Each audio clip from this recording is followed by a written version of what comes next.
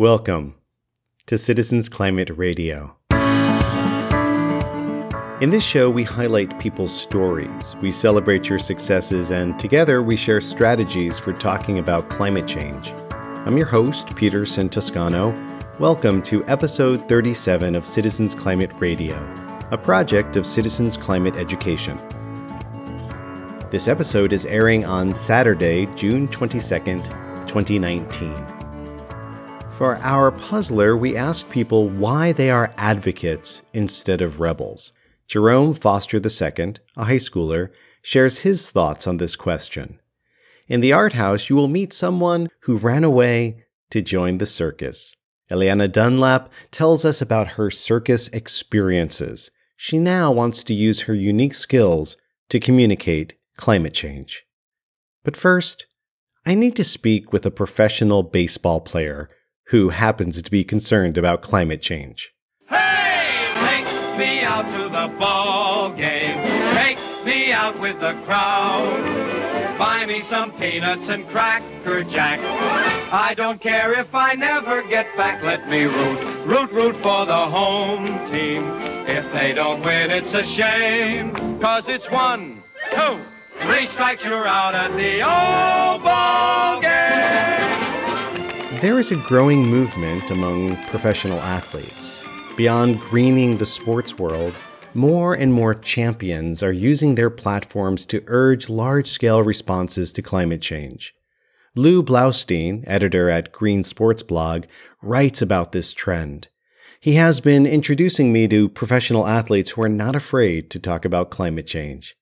Athletes like Milwaukee Brewers pitcher Brent Suter. Suter dumps one into left, a base hit.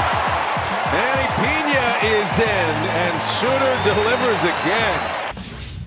Brent Suter has been in the major leagues playing for the Brewers for 3 seasons. This left-handed pitcher has a career record of 13-11. That's 13 wins and 11 losses. His career earned run average is 3.91. He was on his way to his best season in 2018 when it was cut short by an injury. After a successful surgery, he's been rehabbing. Brent expects to get back to pitching for the Brewers in late July or early August, just in time for the drive to the playoffs. When you talk to Brent or see clips of him from TV interviews, you will see a silly, playful side to him. He even does voice impressions. TV reporter Delaney Bray of WTMJ in Milwaukee recently tested Brent's skills. You may have seen some of his work on the Brewers' Twitter page. Even Jim Carrey gave him a shout out for his part in the Dumb and Dumber recreation. But I wanted to see if Suter had real acting chops. Gollum from The Lord of the Rings. Me wants it. Me needs it. Precious. Oh my goodness. Forrest Gump from Forrest Gump. He said we're going to invest in a fruit company, and so we don't have to worry about money no more. Brent admits he has always had this playful side. Just get away, like a little too much talking in class or laughing in class or a little too much. I would really like to make beats with my pencil box and the desk and stuff like that. So I'd often have to be told to quiet down, quiet the old drum set down over there. And I played sports growing up, always loved sports and singing and chorus and stuff like that. Grew up in the Boy Scouts for a little bit, and then not too much trouble. And then he saw a movie that changed the way he saw the world. Freshman year in high school, I watched An Inconvenient Truth, just blew my mind. And from then on, it was kind of just on my heart to make this a priority of mine. So I studied environmental science and public policy in college and have this issue mission critical type of thing for our society and trying to do my part since I've become a baseball player and for the environment. With a scholarship to play baseball at Harvard University, Brent studied environmental science. He learned more about the effects of climate change and how we need to drastically reduce our pollution. At first, that meant making individual lifestyle choices to lower his own personal carbon footprint. At home and on the road playing professional ball, he continues these eco-friendly practices. One thing I do is I compost everything I can, food scrap wise, at the house, put it into a compost container and put it in the compost pile so that instead of having those food scraps go to the landfill and create all sorts of methane, they decompose in a natural way and become viable soil. That's a big change you can do individually to take your environmental footprint from positive to negative. My wife and I put solar panels on our roof. That's taken out all our electricity needs, which has been awesome. And then we're looking for more improvements on our house efficiency. I eat only organic food, avoid all beef, and avoid animal products when possible. And I use a reusable water bottle instead of any type of plastic water bottle, and use this stuff, this Tupperware, this collapsible Tupperware on the road rather than using the styrofoam plates and knives that sometimes are provided for us. So instead of throwing all that waste away, just use the Tupperware over and over again and kind of eliminate some waste like that. These individual choices are admirable, but Brent realizes they fall short of what we need to do.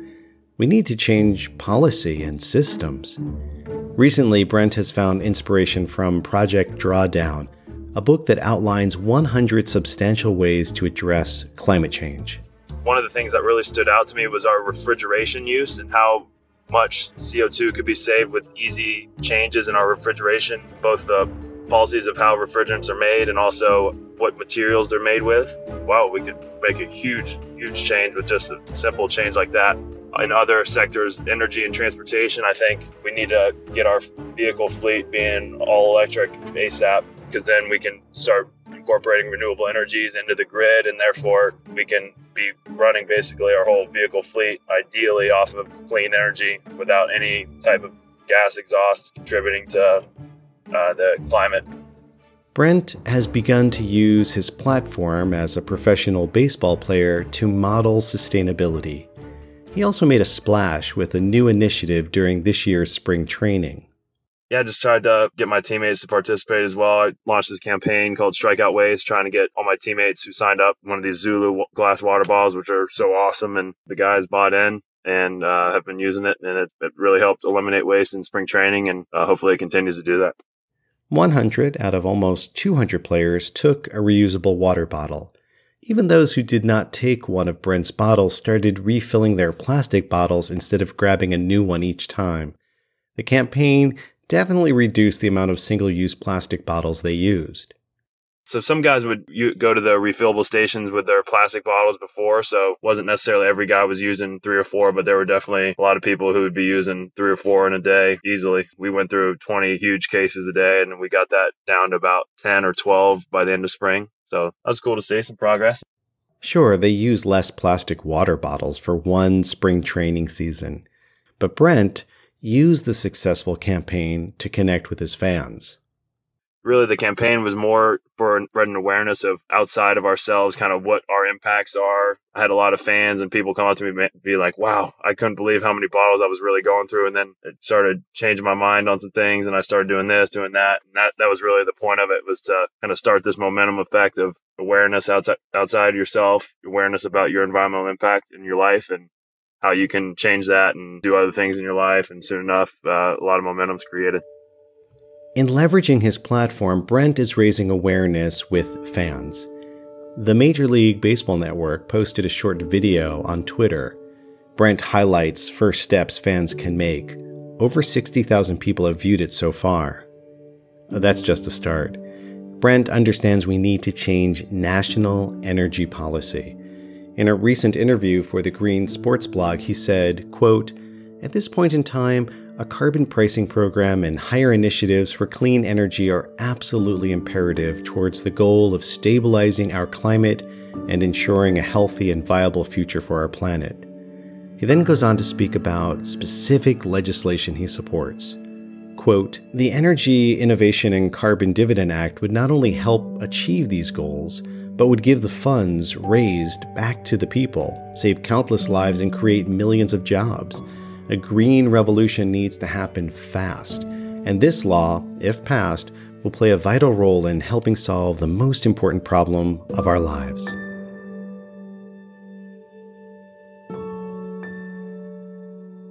Within Major League Baseball, Brent recognizes that significant changes are already happening. MLB diverted 20,000 tons of waste from landfills into compost piles and recyclables. So there's definitely some progress going on. A lot of teams are switching over to the LED lights, which are more environmentally friendly, less energy intensive. A lot of teams are switching to solar panels. There's several teams using solar panels for energy. There's several teams using their own gardens for energy. I think the Nationals are going all compost for their concession containers and for having compost piles throughout the stadium this year. So that's really awesome to see. And my hope and goal and their hope and goal is that all teams would be solar panels soon. All teams would have the LED lights. All teams would be composting and divert as much waste as we can and lessening that footprint as much as we can. So that'd be the major goal. But this is just a start. Who knows what we could do next? Maybe add environmental events and cleanups into the normal baseball events would be great. Any kind of gardening together, tree planting. Because at this point, humanity, we need to really not just limit what we do, but change our land use and go reforest, afforest areas, meaning like plant trees where there haven't been trees before or forests before. A lot of good changes could be used with MLB, but there's already some momentum going. There is a lot of momentum. Still, it can be risky for a professional athlete to take a stand on an issue like climate change. It has become polarizing and politicized. Yeah, I really don't understand how our country has politicized it so much. I feel it's just such an important issue, and it's such a kind of really obvious, straightforward issue. Like, we are living in an unsustainable way. Can't see our society living like this for hundreds, nonetheless thousands of years. We need to get back in balance with nature.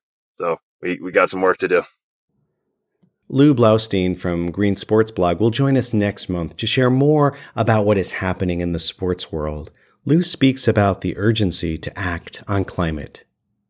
Mike Trout of the Anaheim Angels, best player in baseball, he recently signed a $400+ million 12-year contract extension. 12 years is also what the IPCC said is the time frame that humanity has to reduce our carbon footprint by 45%. Basically, Mike Trout's contract.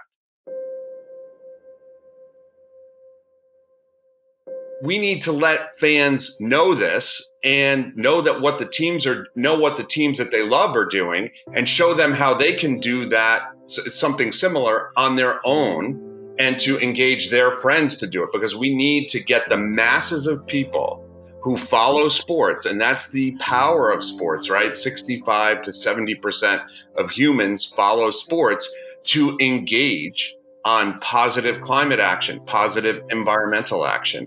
And that is where we are now. And the thing is, we only have the length of Mike Trout's contract. So we better get going.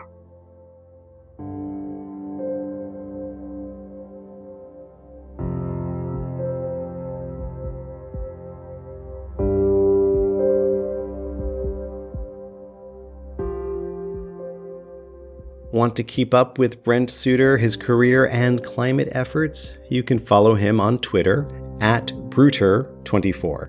That's BRUTER24, at Bruter24. To learn more about what is happening with climate change in the sports world, visit greensportsblog.com. In our show notes, I have links to articles, videos, and more. You can even see Brent doing his amazing voice impressions. Just visit our blog. Go to citizensclimatelobby.org/blog. That's citizensclimatelobby.org/blog.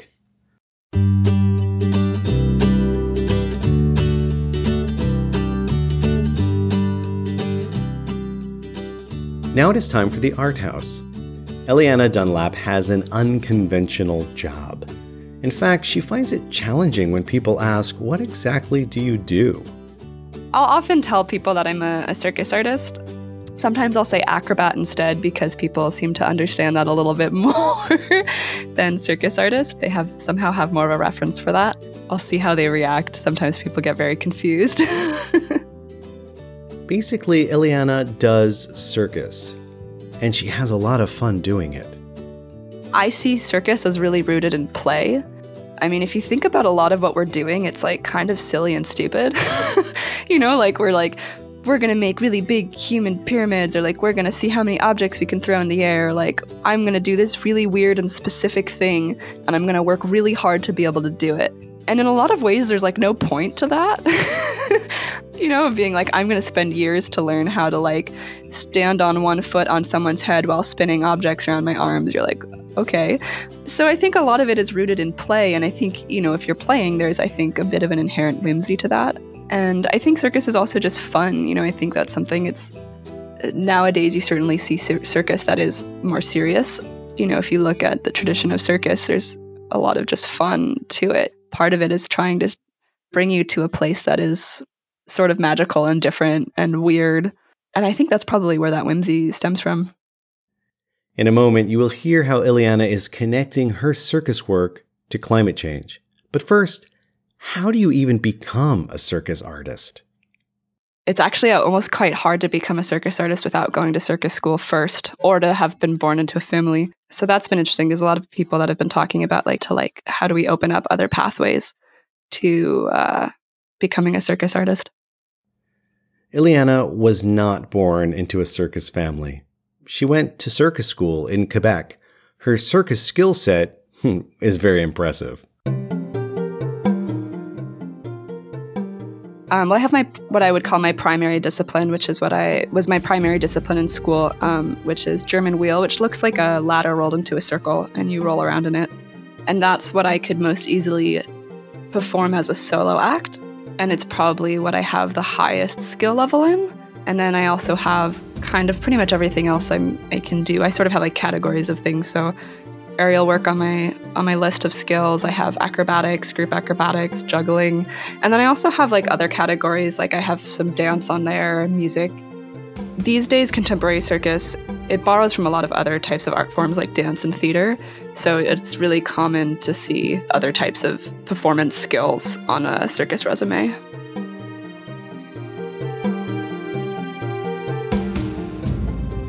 Have you ever heard of the German wheel before? I hadn't, but I've spent an hour or more watching German wheel YouTube videos. It's a lot like a human in an unmoored hamster wheel. I don't know. It's like a big rolling jungle gym. I just think it's really fun to do. And there's something about the rhythm that I find really appealing. It kind of like, if you work with the rhythm of it, you sort of like float across the floor and it's very satisfying. After school, Ileana did circus in unconventional spaces. She performed at the DC Fringe Festival in a piece called Kick Before You Drown. It was actually pretty interesting. It looked a lot at like intimacy and the lengths people go to for intimacy. Then she toured for a year with the musical Pippin, the Broadway play set in a circus. The cast included 7 acrobats. In January, she finished nearly 5 months performing in Germany. But as Ileana does acrobatics, juggling, and German wheeling, something tugs at her. She feels the need to do something to address climate change. As a young adult, she read Daniel Quinn's book, Ishmael. What's really interesting about it is the way it's structured. It's a dialogue between a teacher and a student, and the teacher is a gorilla, and the student is some guy that saw the gorilla's advertisement in the newspaper looking for a student. It's sort of an interesting, perspective on how we ended up where we are, called The Story of Bee and My Ishmael. Anyway, so I was reading that. I was on tour with Pippin, and I finished it in like 3 days. I think it's the fastest I've ever read a book. And it suddenly, like, the world looked completely different to me. I really started to think, like, I want to engage more with climate change, with environmental issues, and I need to figure out a way to do that, and I want to do it with circus. And so I started to think about how I could do that. And then I wasn't like really sure where to start, because I was like, how do you do that, right? Like, I had never really thought about circus as a way of talking about climate change. And so I decided that the way I wanted to start was to just start talking to people that were already doing this. So I started doing a lot of research and trying to find people that were, working on social and environmental justice and like political issues through circus. Ileana sees circus as more than a source of entertainment. And she also has important messages to share. But speaking about controversial topics does not fit well with traditional circus. Circus falls into the category of the arts. And I think what the arts do kind of inherently is they either confirm or they challenge culture. And so I'm like, I don't really see how you can do anything in the arts in a way that isn't political. Like, I don't think any of that is free of political voice. Even if it's very subtle, I think there's always some sort of political voice to that. There is that thread in other art forms, and I think you don't really see that so much in circus. And I've always kind of wondered why, and I've had some interesting conversations with fellow circus artists about it. And I often get responses like, oh, well, I don't want to isolate my audience, or I don't want to pigeonhole myself, or whatever it is. And all of those, I think, are like totally valid concerns in some ways. Concerned about climate change and rapidly unfolding ecological disasters, Eliana needed to connect with fellow circus doers also concerned. She turned to the world of podcasting. My podcast is called Changing the World and Other Circus-Related Things. Each one is like an interview or conversation with someone who is doing work at the intersection of social and environmental justice and circus or performance in general. In a moment, I'll let you know how you can listen to Eliana's podcast. Eliana is also a founder of the Circus Action Network. It's a collaborative platform for talking about social and environmental engagement in circus work. Through Circus Action Network, they support and learn from each other. But wait, there's more. Eliana is now using her circus skills to connect directly with the public. This summer, she and a friend are performing a new street performance that draws people in for creative conversation about climate change. It's called High Stakes. What's the plant? But the T is in parentheses. So it's like, what's the plan? But it's a plant. And it's because it's me, my friend David, and our third character is this plant named Arthur. So it's sort of like the three of us doing this show. It's actually thematically dealing a lot with sustainability and climate change and like, what do we do now, right? So we thought it was sort of like a funny plan, like, what's the plan? But everyone's like, why do you have a plant on stage? We're using a lot of juggling because my friend David is a juggler, a little bit of acrobatics, and we're also bringing in music, some dance, and some theater. So it's kind of interesting for me because it's a lot of disciplines that are not at the top of my list of skill set. And I've also never done street theater before, so it's just been like a lot of new things for me, which has been kind of fun and exciting. Climate change is an issue humans struggle to understand. People feel overwhelmed and don't know how to respond. Eliana looks to circus to explain some aspects of what we are facing with climate change and how we can move forward. I think the fact that so much of circus is about how we deal with high stakes and high risk situations. I mean, climate change is a high stakes situation, right? And so, I mean, that's something we do every day with circus. The way that people cooperate in circus is really interesting. You like bring together all these people from really varied backgrounds, and they all work together quite functionally to achieve something. I mean, I've certainly worked with people that outside of the circus context that I don't really like, that I don't really get along with, that I disagree with on pretty fundamental things. But then, we'll go into a show and we have to set all of that aside for the sake of safety and for the sake of doing this show. And I basically have to put my life in their hands. I mean, I don't know how much that reads to an audience, but that's been a very interesting and powerful experience for me to see, like, actually, yes, like I can dislike this person or not get along with this person in some aspects, but I can also really respect them and trust them in other aspects.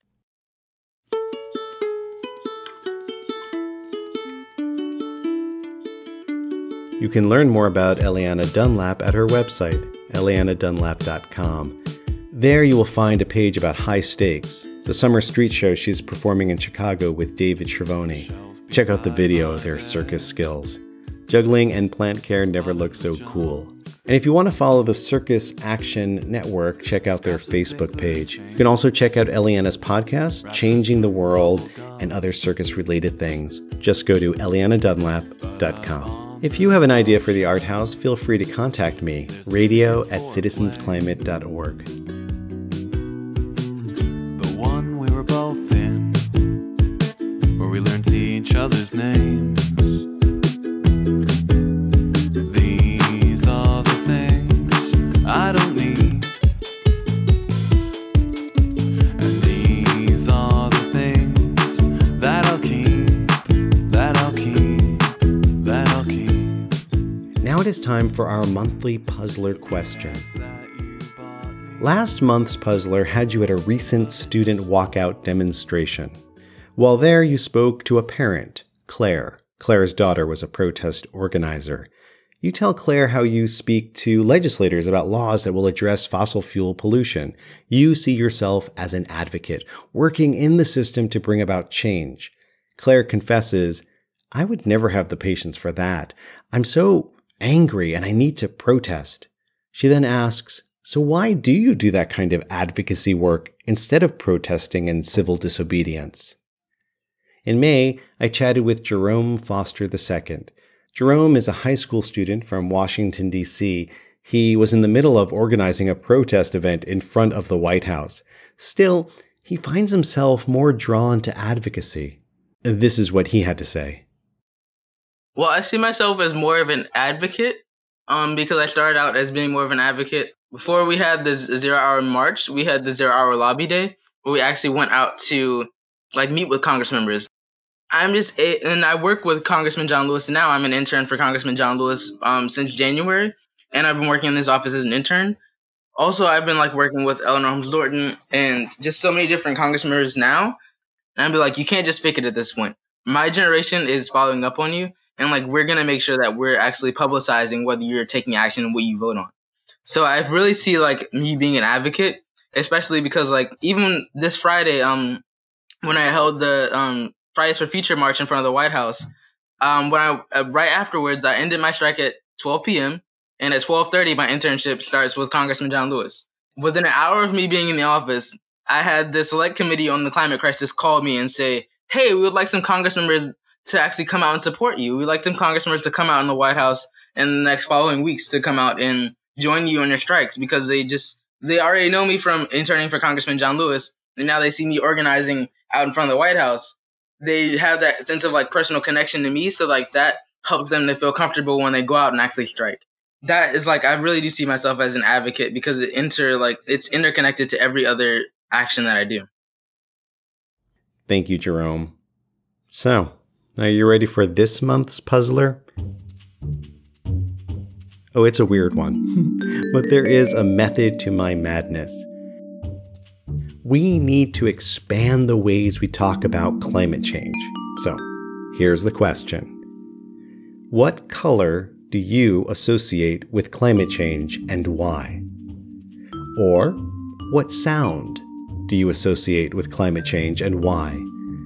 Feel free to answer either or both. Send me your answers, leave your name, contact info, and where you're from. Get back to me by July 15th, 2019. You can email your answers to radio@citizensclimate.org. That's radio@citizensclimate.org. Or better yet, you can leave a voicemail of 3 minutes or less at the following number, 518-595-9414. +1 if you're calling from outside the USA. That number again is 518-595-9414. Thank you for listening to our show. Citizens Climate Radio is written and produced by me, Peter Centescano. Other technical support from Ricky Bradley and Brett Cease. Social media assistance from Ashley Hunt Monterano, Flannery Winchester, Allison Kubisco, and Steve Volk. Moral support from Madeline Para.